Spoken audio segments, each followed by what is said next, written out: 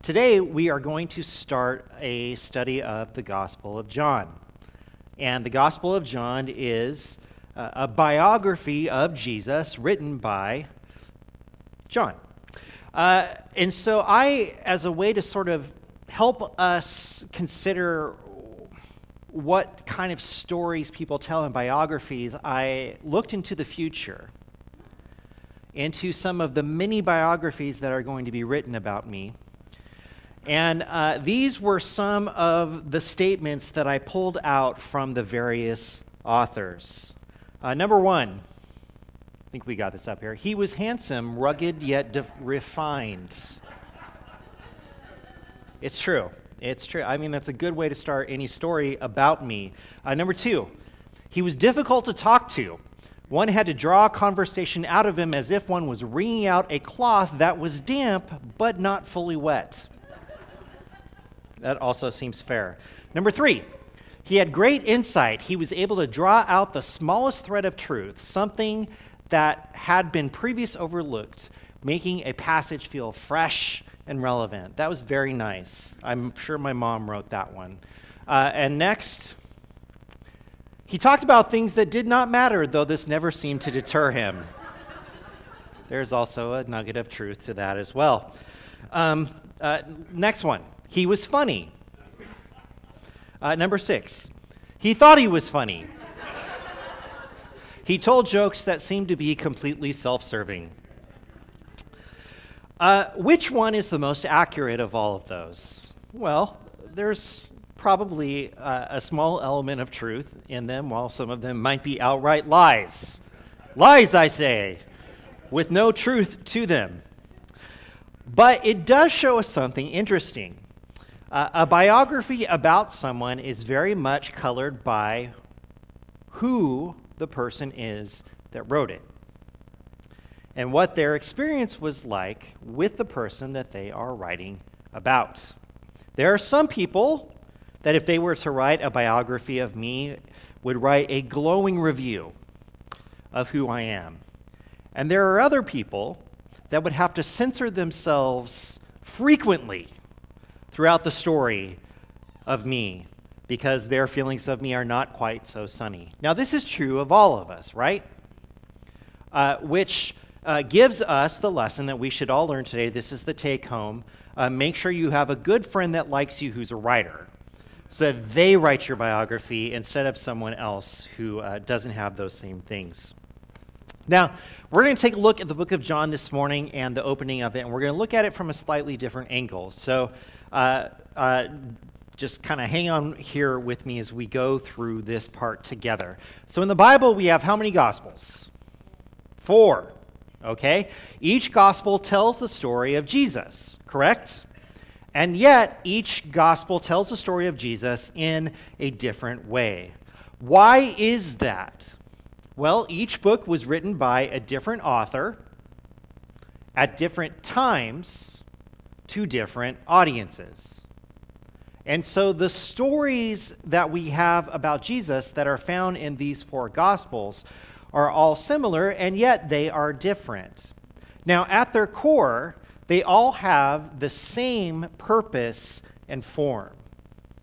And here's the one thing you need to know about Gospels that will probably help you explain some of the differences to someone who is not really into the Bible or to Jesus.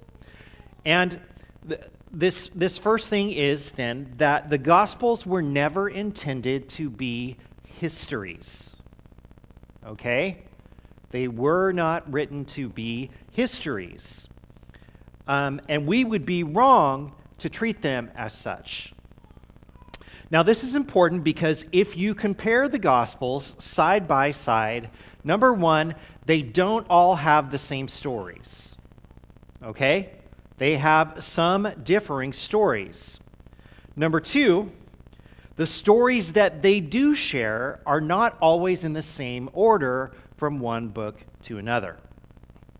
For example, in the book of John, Jesus doesn't go to Jerusalem until the end of his life. Whereas if you read another gospel, he is back and forth between Jerusalem.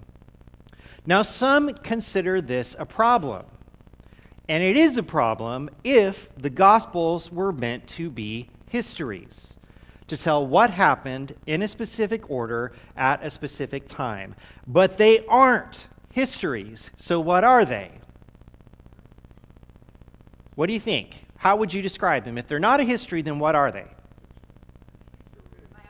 They're a biography, sure. Observances. What else? Apologetics. Okay, which, Daphne, what do you mean when you say apologetics?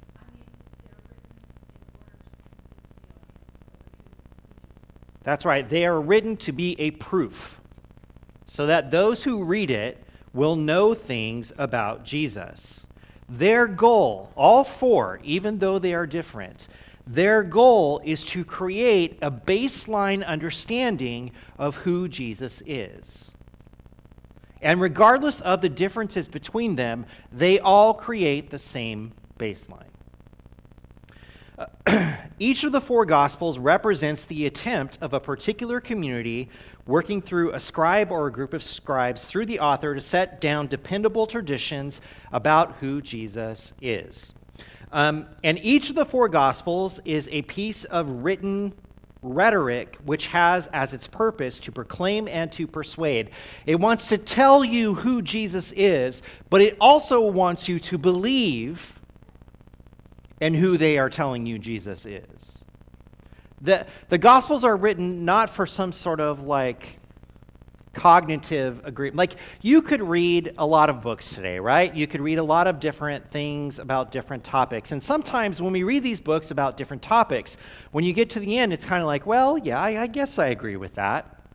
Or no, I don't really agree with that for this reason or that. Or I like this part, but I didn't like this part, right? This is kind of how we treat stories about different things. But you have to understand, with the gospel, there are only two options by the time you get to the end. Either Jesus is who they say he is, or he is not. There's no in between. There's no middle ground. And they are written to prove to you, dear reader, that Jesus is, in fact, the Son of God and the salvation of the world, that there has never been anyone like him, nor will there ever be. Jesus is singular. There is no one you can compare to him. And that's an important thing for us to understand, because coming out of the life, the death, the resurrection of Jesus, there were a lot of stories about who Jesus was. There were a lot of stories about what Jesus did. There were a lot of stories about the things he said and who he might be. And all four Gospels attempt to answer those questions: who he is, what he did, what he was about. Now, the Gospel of John is different from the Gospels of Matthew, Mark, and Luke, noticeably so. You don't even have to squint to see the differences. Like, they are right there. Now, Matthew, Mark, and Luke belong to this special club called the Synoptic Gospels. And why are they part of the same club? Well, what that means is that they have most of the same stories in mostly the same order, although not all are in the same order.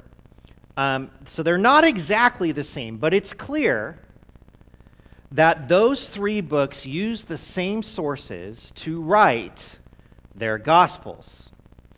And so just like with these other three Gospels, Matthew, Mark, and Luke, John's primary goal is persuasion and not a history. Now, I'm sorry, stick with me. We're going to get to the part that's more interesting than me just spouting things at you in a moment. When were the Gospels written? It's important for us to note that the writing dates are mostly educated guesses. So we don't know exactly when Matthew, Mark, Luke, and John were written. We have an educated guess as to approximately when they were, but they were all written at different times to specific audiences. So the first gospel written, what do you think? Which one is it? If you had to guess. Matthew would seem logical because it's the first one, but it's not Matthew. It's Mark. Mark is the first gospel that was written. Now, there's reasons why people believe these things, but it was written between 60 and 70 A.D. And Mark addressed his gospel to Gentile Christians who had no close acquaintance with Jewish customs, some of which he explains in his telling of who Jesus is. Now, the next two were Matthew and Luke. It's not known exactly which one was written first, but both of them, it is considered to have been written during a 15-year span, so sometime between 85 and 90 A.D. Now, why did those come after Mark? The reason why we know they came after Mark is that both Matthew and Luke refer to things that Mark talks about. And there is enough crossover between what Matthew and Luke say with Mark that it's clear that Mark came first. They both had access to that story, and that helped them write their gospels. Luke is the only gospel that tells us who it was written to, and it was written to the most excellent Theophilus, and it was created to be an orderly account of the life of Jesus. And Matthew's was written to a different audience altogether. And then you have John. John was the last gospel written. And they think it was written sometime between 90 and 110 A.D. And his gospel has stories that are not in any other gospel. In fact, it has characters that are only really referenced slightly, like Nicodemus, for example. He's only in John in the form that we know him to be, as the one who goes out at night to meet with Jesus. Jesus washing the disciples' feet. That's only in John. It's not in the other Gospels. And it's in John where Jesus' prayers for himself on that last night are completely different. Almost like polar opposite of what we see in the other Gospels. Now, here's something that maybe you've never thought about before. The Gospels were all written sometime between 30 and 80 years after the death and resurrection of Jesus. That's a long time, isn't it?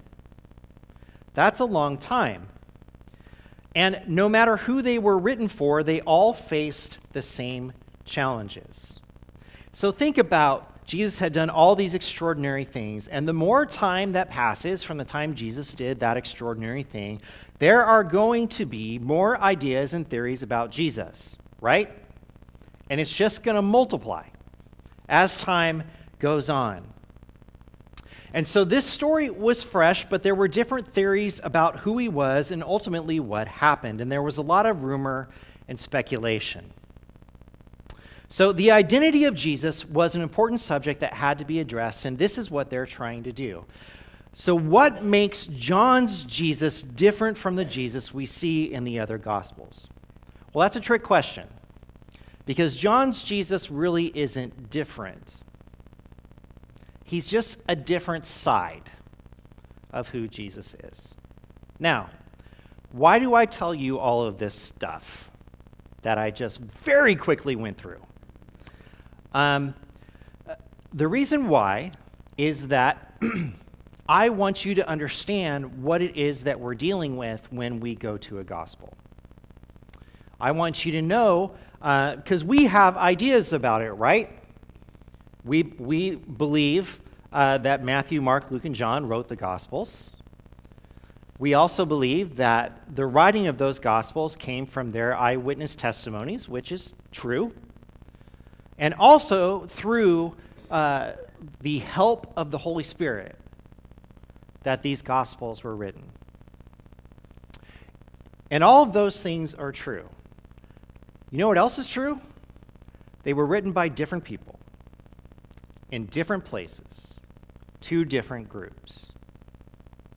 And each of those people who wrote them had different ideas of who Jesus was and what he was like and how he lived his life on earth. Now, when I say different, I don't mean like apples and oranges, right? But what I mean is they all saw different sides of him. And that's important for us in this study because John shows a side of Jesus that the others do not. And that's what we're getting when we study the book of John. And this starts right from the beginning. Now, I guarantee to you, you probably don't know the opening lines to Matthew, Mark, and Luke. You might remember parts of them, but you probably don't know the opening lines. You know the opening lines to the book of John. Isn't that interesting? You know what these lines are. And so right from the beginning, John is trying to prove one very important thing, and that is Jesus was a big deal. When was Jesus a big deal? When did he become a big deal? Was it when people started following him? Was it when he started healing others? Was it when he was a wee baby? What time was it? Well, John wants us to know it was right from the beginning. So here are the words you know from the introduction to the book of John. John chapter 1, verses 1 through 5. In the beginning was the Word, and the Word was with God, and the Word was God. He was with God in the beginning. Through him all things were made. Without him nothing was made that has been made. In him was life, and that life was the light of all mankind. The light shines in the darkness, and the darkness has not overcome it. Okay. Now, the difference between the book of John and the other Gospels is felt pretty much immediately. And it's in these words here. It's in these words that tell us about who Jesus is. Now, Matthew and Luke, they start with birth accounts of Jesus. So they start with angels and Elizabeth and Zechariah and Mary and Joseph and all of those different things. Mark picks it up right at the public ministry start of Jesus, so when he was roughly 30 years old. That's where it picks up the story. John picks up the story way before either of those other accounts.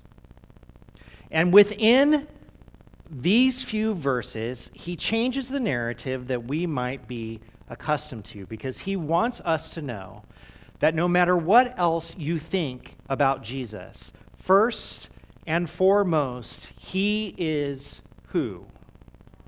He is God. Notice, he does not say the Son of God. He is God. He's not a baby, which is an interesting choice, right? He's also not some unknown entity coming out of Nazareth. He is God, which tells us something important. This story is going to begin and end with this kind of Jesus. This is who we're going to see throughout. Because the beginning is not the birth, the beginning is creation itself. Jesus has been around since when? Forever. He's been around forever. Since the beginning of time. In fact, Jesus took part in creation.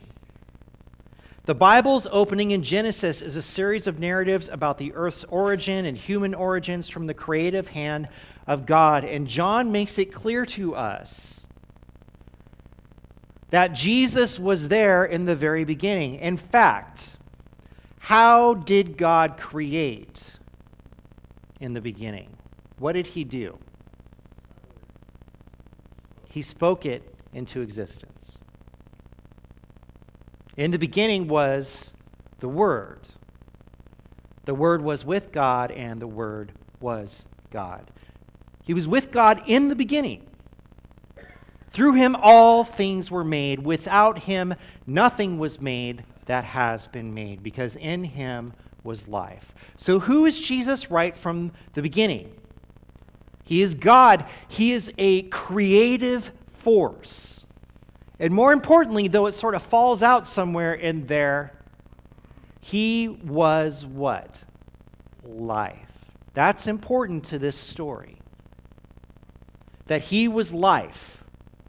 That this is what he brought to the world. Now, John did not invent this about Jesus. Okay? Let's look at just some excerpts from Proverbs chapter 8, from verses 25, 27, and 29 through 30. Before the mountains had been shaped, before the hills, I was brought forth. When the Lord established the heavens, I was there. When he marked out the foundations of the earth, then I was beside him like a master workman, and I was daily his delight, rejoicing before him always. Now, the writer of this proverb is not speaking of his or herself. That's not what they're saying. Instead, they are reflecting on what creation was like, and what did they say about creation? It was not just God. There was another creative force there that was working with God and for God. In the beginning was the Word. The Word was with God, and the Word was God. Now, there's something I want to make very clear here, because I have heard this argument before, and not that I necessarily believe you all think this, but I want you to know this. The Word is not the Bible. So I just want to be clear about that, because there have been some through over time in wanting to discount the role of the Holy Spirit or other such things have said, see, the Word of God, the Bible, is from the beginning, and it is all we need at this time. That's not what John was talking about. Number one, the Bible did not exist. Nor did John know it would exist. Nor do we believe that that's what God, through the Holy Spirit, was telling John when he talks about the Word. No, the Word is not the Bible. It is who? It's God. It's Jesus. It's alive. It's life. It is all of these things. Next point, which takes us back to some of the other narratives. And so part 2 is this. Remember John? He was there too. Now, this is going to be a little bit of an odd reach for us here, given what we just read, but let's look at it here in chapter 1, verses 6 through 8. There was a man sent from God whose name was John. He came as a witness to testify concerning that light, so that through him all might believe. He himself was not the light. He came only as a witness to the light. Now, who is the author talking about? John the Baptist. We're going to call him JTB this morning, just to keep that a little bit shorter. Now, John the Baptist was in the other Gospels, correct? And in fact, in Matthew and Luke, he's in the Gospel before Jesus is. He is the forerunner to Jesus, the one who comes before him, who preaches in the wilderness, who baptizes a baptism of repentance, and who prepares the way for God. In those Gospels, John was a pretty important figure. He's the Elijah figure going before the Messiah, the one who is a sign of the one who is to come. He is not that same figure in the book of John, which is what makes his inclusion here a little bit different, a little bit weird perhaps. Because to the writer, John the Baptist, what he stands for is more important than what he did. And so he tells us, without mixing words, what the function of John the Baptist was. What was his function? What was he here to do? He was here as a witness. testimony to point the way to Jesus. He is not the one who has come to preach repentance and baptize crowds of people as in the other Gospels. He is a function. He is the one who will give witness and testimony to who Jesus is. Now, here's why that's important for us to note, because that is the role of everyone else in the Gospel of John besides, of course, Jesus. Every character we see, every person we encounter is going to give testimony to who Jesus is. The story about them in and of itself is not all that important. What they do, who they point to, and how they do it is what is most important. The writer, interestingly enough, does not choose Mary, Joseph, Elizabeth, shepherds, or wise men to be witnesses to Jesus. Instead, he uses John. So why would he choose John out of all that opening narrative that we have about the life of Jesus from the other Gospels? Why choose John and not someone else? Well, it's a good question. I'm glad you asked it. I hope you have an answer. There is a reason. Because out of that story about Mary, Joseph, Elizabeth, Zechariah, and John the Baptist, who is the one they would have heard of? John the Baptist, right? You probably, the average Jew at that time wouldn't have necessarily known all the details about Jesus' life, but chances are they heard about John the Baptist. And there were probably stories about who John the Baptist was, aside from his coming before Jesus. And John wants us to know that this important person who you have also heard of, that person wasn't important. What they did was important. And what they did was point the way to Jesus. That was why they were here. John is a witness. He was a testimony to Jesus, which takes us to part 3. No, really, Jesus was a big deal. And some people who should have seen it didn't. All right? So let's pick it up in verses 9 through 13. The true light that gives light to everyone was coming into the world. He was in the world, and though the world was made through him, the world did not recognize him.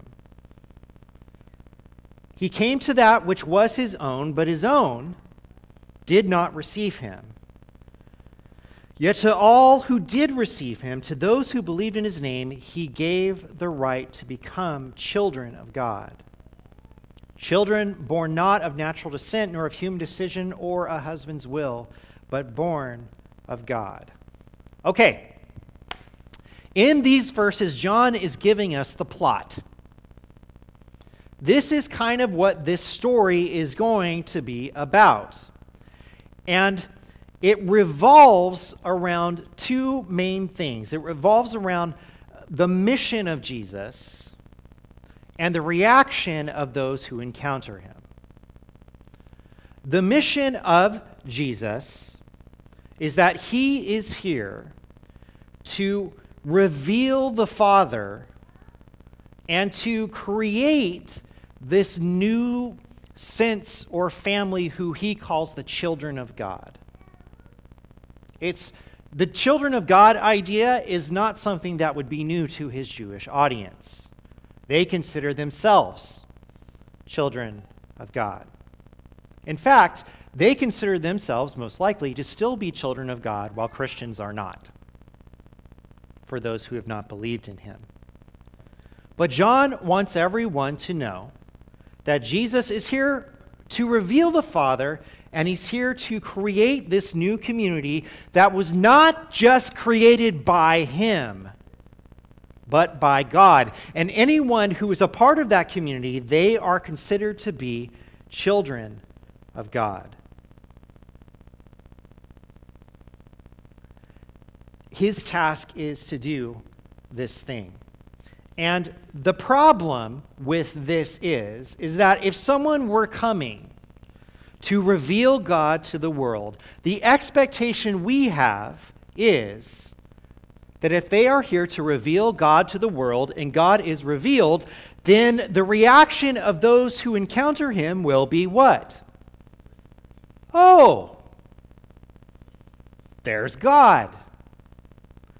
But John points out the weirdest part of all of the Gospels of Jesus, right? That he came here as the true light to reveal God to his own people.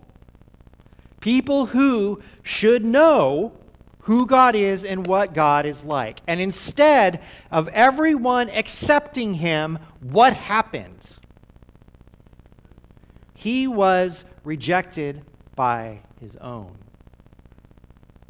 He was rejected by those who should have seen, but didn't. He was killed by those who should have known he was the Son of God. But instead of accepting him, they rejected him. It's a little bit of a hard pill to swallow, isn't it? It makes us feel a little bit of sympathy for the light, the word, that it was doing what it was supposed to do, that it came to show these incredible things about God, and yet it was still rejected. Now, why is it important that John introduce this part of the plot right at the beginning? Why is that important? Well, we have to imagine what the reader who is getting a hold of this gospel, decades after the death of Jesus, and the world that they live in, which is not so unlike the world that we live in today. So they live in a world where some people have accepted Jesus, right? And a lot of people haven't. And so the question that they have when they start reading this gospel is, well, if Jesus was the Son of God and it was so obvious, then why doesn't everyone believe in him? Why were there people that encountered him, that heard him, that saw him? Why didn't all of them choose to believe in him? Where's the disconnect? And the question might come up, well, if he was really the Son of God, if he was really God, then, doesn't it stand to reason that they would have recognized him as such? And so John, from the very beginning in this proof, this testimony about Jesus, he acknowledges that, guys, I know this story is rough. I have presented you with this Jesus who is God, who is the light of the world, who is the salvation of man, who was there at creation, who came here and lived with us. And even though all of that is true, not everyone believed in him. Something went wrong. Something went wrong. And those that he had come to save rejected him. Which leads us to our next point. Let me spell it out for you. Verse 14 of John chapter 1. The Word became flesh and made his dwelling among us. We have seen his glory, the glory of the one and only Son, who came from the Father, full of grace and truth.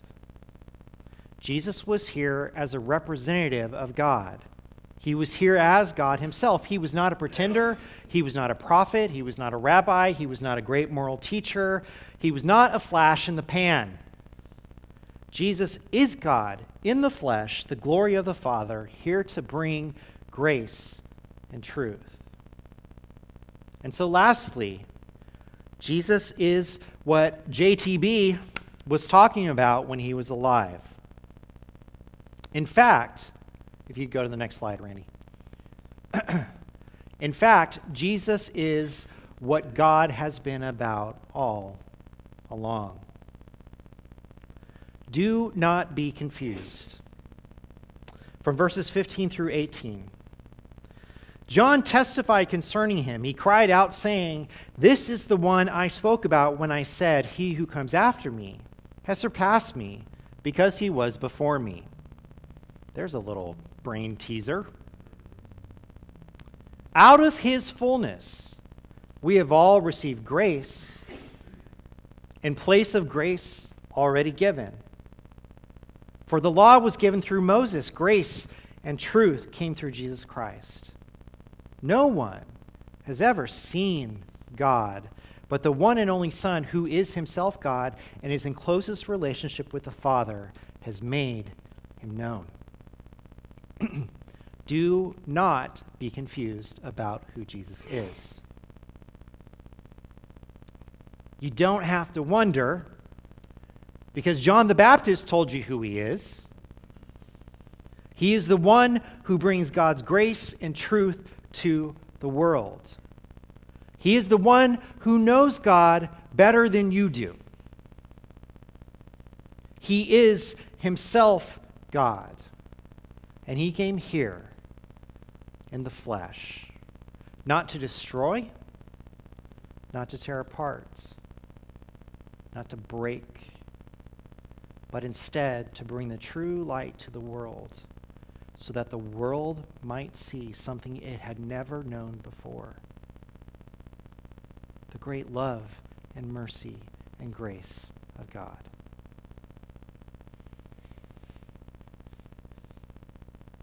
When you read the story of Jesus as told by John, he does not give you a ton of choices.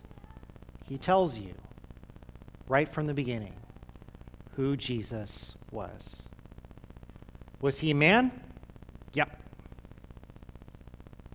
Did he live and teach? Yep. Did he heal? Yep. Did he die? He sure did. And for any man, that would have been the end of the story. But Jesus is not a man. He is God.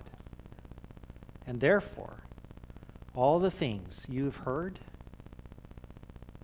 about him healing people who had no business being healed, about him correcting teachers who had spent their entire lives studying who God is, about the people who had illnesses or sicknesses since birth, whose lives he changed.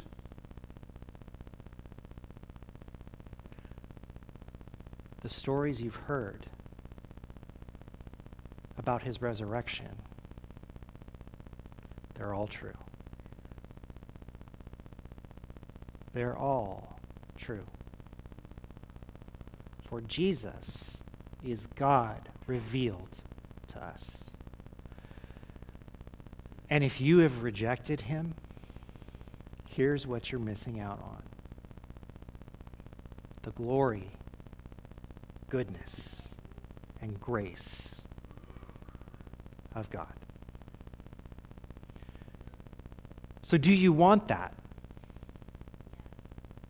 Do you want this kind of story?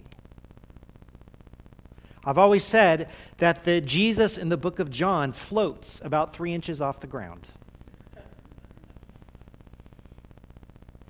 Because we get, from all the Gospels together in John, we get the highest Jesus. The one who knows exactly who he is and why he is here. Because from the very beginning, he himself is God. Friends, there's no baby book in the book of John. No miracle pregnancies, no angels, no stinky shepherds. There is only God incarnate. And so the gospel that follows will be a book of testimonies, witnesses, so that by the time you get to the end of this full, dramatic, crazy story, you will be left with only 2 options. Either Jesus is the Son of God, one with God himself, who came to bring salvation to the world, or he's not. But there is no in between. There is no half measure. And if you want to be a part of what God is doing in this world now, then get on the train. Follow Jesus. Make your life about him, and you will be children of God in a way that you never could have known or imagined or felt before. So come on. Let's go. Let's learn about how amazing and incredible Jesus Christ is.